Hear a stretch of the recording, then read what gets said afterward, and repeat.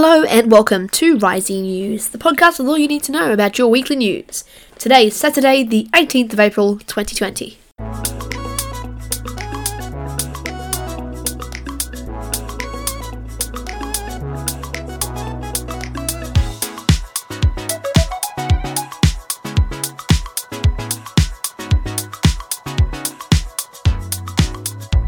This week, isolation and its effects on people of all ages, schools, and the return of students, which may be coming to New South Wales students in week 3 next term. And Kmart and David Jones have been slammed for their online shopping operations during this pandemic. Alright, I'm back. Hello everybody. Hope you all had a great Easter break. Hope you all stayed safe and did what you could to have some fun in your home. I myself, I tried to make the best out of a very slow situation, but obviously, as you would know by now, if you've been listening to the podcast, public holidays, there are no podcast episodes. I've also got some more information today about Season 1 and how long Season 1's going to go to. I'm going to talk a bit more about this at the end, but just quickly, Season 1 will have 10 episodes. This is Episode 3 of that, so we'll have 7 more. There will be a 2-week gap before we begin Season 2, which will have another 10 episodes. There will be some bonus episodes and some bonus clips, but that won't be coming until later this season. I'm pretty sure the last episode will be in early June to mid-June. I can't remember, I don't really have the math here in front of me, but the team and I have been working really hard to make sure we can get the best podcast out that we can make. So, the first article, coronavirus and its effects on people. The Prime Minister Scott Morrison has recently addressed the nation, stating that coronavirus and putting people into isolation is having negative effects on people's well-being, which would make sense if you look at it. If you look at how people would do so many tasks to get their minds active, a lot of tasks that you can't do anymore, this is having a bad effect on people's well-being. Mental health is one of the biggest health factors facing the human race this generation. In addition to this, students who have been taught from home on online services have also been affected, with studies showing that children have been learning less, and some children not learning at all, which I've seen myself. I've seen it online, in person, in my own learning. I've seen people that have just done nothing, which is why, sadly, for those of you who are enjoying working from your home, working from your desk, working from your bed, wherever you work, for those of you that are working there, sadly, this could be bringing people back to school and bringing people back into the workplace. Now, this does not mean that we'll be going 100% back. Obviously, there's no vaccine or cure for the coronavirus at the moment. So this means that there would be shortened days. Lunch breaks would be shortened and would be spread across, and when children went to school would be spread across. Now, teachers have had their own opinions on this, and the teachers' unions have also had their words on this, and this would mean that about 3 days a week kids would go to school, and the other kids would go to school. So you don't have a school of 800, you only have about 400 going each day. Teachers are saying that doing this in-person learning 3 days a week for these people and online learning 3 days a week for other people and vice versa is too much. Teachers have worked very hard recently due to having one day, 24 hours to change over to online learning for students. And usually everything that changes at schools and things like this, they have reasoning behind them. And it's not just because of the mental health, but because if we were to stay in schooling and working from home, Premier Gladys Berejiklian has also said this would be for up to a year or more. Because even with a vaccine, even with really important things and factors, for what people want is to not go back to school and work until we can be sure we can't catch it. That's going to take at least a year. And so what we're going to do and what the government's plans are to do, and state and federal governments even across the world, they've decided to ease everything back in. China, on the other hand, is a bit of a different mixed bag. China has already reopened their wet markets in Wuhan, which has caused the death toll in China to spike upwards, which obviously most of you, or all of you listening to this are Australians, would agree that's pretty much of a D move. Obviously, this is a family-friendly podcast, so I'm not actually going to swear. But yes, as I was saying, the well-being of people and students of all ages has been affected by isolation, and this will cause effects, and this will cause changes on everyone. This will cause big changes. This would mean that people are going back, easing it back in. This is what the Prime Minister had to say. The more we do the right thing now, the easier it will be in the long term for everybody. We still have a difficult road ahead of us at this point, despite the successes that Australians have achieved in the weeks that we've just gone through. The more we keep it under control, the more we all enlist in the sorts of things we need to do to help those who are tracing the virus and identifying it and reacting to it if there are outbreaks. Well, the more we might be able to at some point return to easing of those restrictions. And we've stayed ahead of it. We've got to keep ahead of it. We can't allow our patience to wear off. I know it's a very anxious thing for Australians, but let's look to the experience of what's happened overseas. If you ease off too quickly, too early, then you end up making the situation even worse. And I don't just mean in a health terms. If you move too early and the health response gets out of control, then the economic consequences will be even worse. And yes, that's all right. That's all exactly what I'm trying to highlight here, is that what he's saying is that if we try and ease it back slowly, we can have better effects on people's well-being and students' education. However, bringing all the restrictions off too fast, like say China did, could cause major disruptions. Now, this has more than just one effect. Economic effects. People have lost their jobs. People have had tons of restrictions on how they can make money, and this doesn't just affect those people affected, but it affects the economy. The amount of money being spent has gone down. Obviously, most non-essential services, all non-essential services in New South Wales, are closed. They're shut. They're closed. So that means that the economy is getting worsened, and if we don't ease back these restrictions slowly, we could get into a really bad place. We could get back to how we were in the 1920s. Now, that's a very, very harsh case, but it can happen. We need to make sure that we stay ahead of this and plan step by step. Now, that's all I'm going to talk about coronavirus for today. I'm going to look at some other stuff now. So, for all of you fast food fans, Macca's is now offering some free delivery with Uber Eats this weekend, starting today, which is the Saturday, the 18th of April. McDonald's, the fast food chain, has been giving away free delivery for people using the Uber Eats app for all orders over $25. Surprisingly, their marketing director, Joe Feeney, said the offer will be available to those who select the contactless delivery option. So if you would like to add an extra nugget, or an extra 6 nuggets, or an extra 24 nuggets, or an extra 48 nuggets for you-know-who, you might as well. See, if you can get that total over $25, Macca's free delivery. Yes, but Macca's has taken it one step further with selling essential products like milk to help the community safely access essential items. Jeez, I'm having a bad day with English today.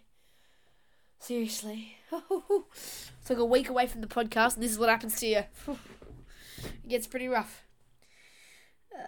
McDonald's has also said, we're also now able to provide more milk options to customers with the addition of almond, soy and lactose-free milk cartons to the menu. This is something I've noticed in person. At not only McDonald's, but this is highlighted by McDonald's. Depending on where you are, chains will offer different options. This is the example for McDonald's. Is if you go to an outback town, I can't think of one. Wagga Wagga. I'd say Wagga Wagga has got one. If any of you have been to Wagga Wagga, the Macca's there will sell almond milk for your cappuccino, latte, hot chocolate, all your McCafe stuff.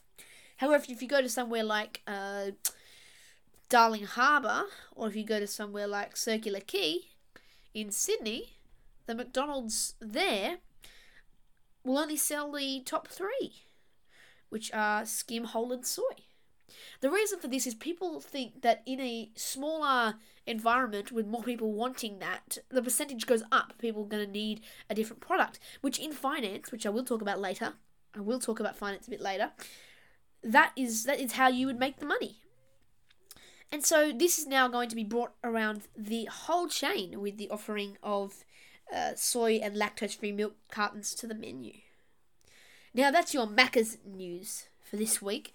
But yes, I should go into finance. I don't really highlight finance often in this podcast because I believe that some of you listening would be bored by it and skip ahead. By the way, just letting you know, with my administration and the team's administration, I can see statistics on which of you listened to the podcast the whole way, which of you listened to 3 seconds of it, and the percentage of you that actually subscribe. Thank you so much to the first 15 of you who have subscribed.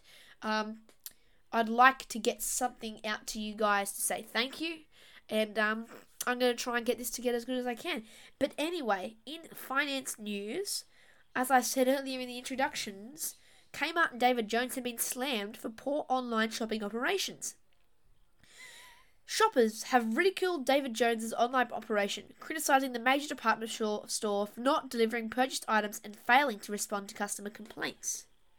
Consumers have also turned on fan favourite Kmart as the discount chain struggles to shift its businesses to the web during the coronavirus-induced national shutdown. Review sites can fall foul for being a platform for vindictive trolls and corrupted accounts, but a leading retail expert says the sheer number of complaints across two sites reveals a common trend, particularly with David Jones. David Jones, by the way, for all of you listening, this is a bit of a slam this week. They're the ones that still use Windows XP for their POS, which is a point-of-sale machine. And before that, they were using screens with only 8-bit displays. So, as you could tell, they're not that good when it comes to technology at David Jones. However, with an attempt to digitalise their shopping experience, they have been slammed by consumers. People have been told by product review websites such as productreview.com.au to not even bother trying to contact David Jones customer service to help with anything, says one of the unhappy consumers. Others labelled the experience as terrible, and one said if I could give 0 stars, I would. Which makes me wonder, how many of you listening have had a 0-star experience? And with who? Submit that in our poll, which is going live on Sunday morning at 8 a.m. That's on risingnews.weebly.com. For any of you that haven't seen the website, risingnews.weebly.com is our website, where you can get all the info on the podcast and more. Also, for those of you who are listening on risingnews.weebly.com, thanks and welcome to the podcast. But if you'd also like to, you can subscribe to the podcast in the Apple Podcasts app for iPhones and the Podbean app for Android. This is the first time I mentioned Podbean. Podbean's an amazing podcasting service. No, not sponsored. I actually use Podbean myself to host this podcast. If any of you out there listening would like to start your own podcast, get in touch with me and I can give you some assistance with linking up with Podbean. I also have to train the crew on how to use Podbean, but that's something for another day. Now, with Kmart, people have been given the wrong products. People have been waiting past the delivery dates they've tried to pay for. And people have been complaining for weeks. No address from anyone. No address from anyone about how to fix it. All Kmart has claimed is, thanks for your patience, you're in the queue. We're experiencing a high volume of traffic due to COVID-19, so we're trialling a queuing process. Yeah, thanks Kmart. Yeah, that's totally helped. You're owned by Wesfarmers. By the way, Wesfarmers owns Coles, Target, and those kinds of shops. They have billions of dollars. If they wanted to, they would make it easy. If they wanted to, they could get the server farms. If they wanted to, they could make it so that you could order 20 products at once and have it to your door in 30 seconds. They just don't want to. Because most solutions to problems caused by isolation and the pandemic are temporary fixes, companies don't want to put too much money into changing how they work. Which is also similar with schools not wanting to encourage kids to buy technology that they don't need to because it's only a temporary fix. This is leading to why Kmart and David Jones are having struggles processing these problems. So then, why? Why then, if they're having problems, don't other companies have problems? Well, this is because other companies, which I could mention one or two. What should I mention? The shopping giants have closed down their delivery, but the click and collect is working very well. Well, what can I mention? Oh yes, Officeworks. Officeworks has been promising 1 business day delivery for their products, and I'm going to be jumping on that train very soon. So then, if they can do it, why can't everyone? Well, this is because they got on the train early. They jumped on before the first stop. They knew that stuff like this was happening, and they were willing to spend the money.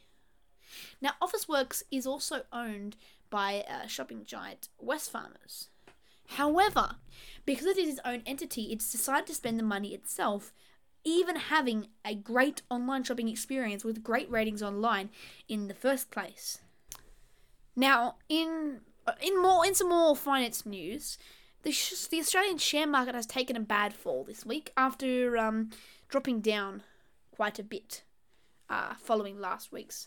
The week before, having the best the share market's been all year, which leaves investors hoping the worst of the share market losses were over, after they were dealt a costly blow today, with the Australian index plunging more than 2% early. The Australian Stock Exchange had been showing signs of life, edging higher over the last couple of weeks, but sceptical analysts were vindicated when the local market followed the fall from US stocks. A flurry of bad news released overseas has served as a reminder of the coronavirus's crippling effect on widespread industry and plummeting consumer sentiment, IG market strategist Jinji Pan said. The market has recovered slightly throughout the day, with an ASX down to more than 1.3% near 12:30 p.m. Sydney time today.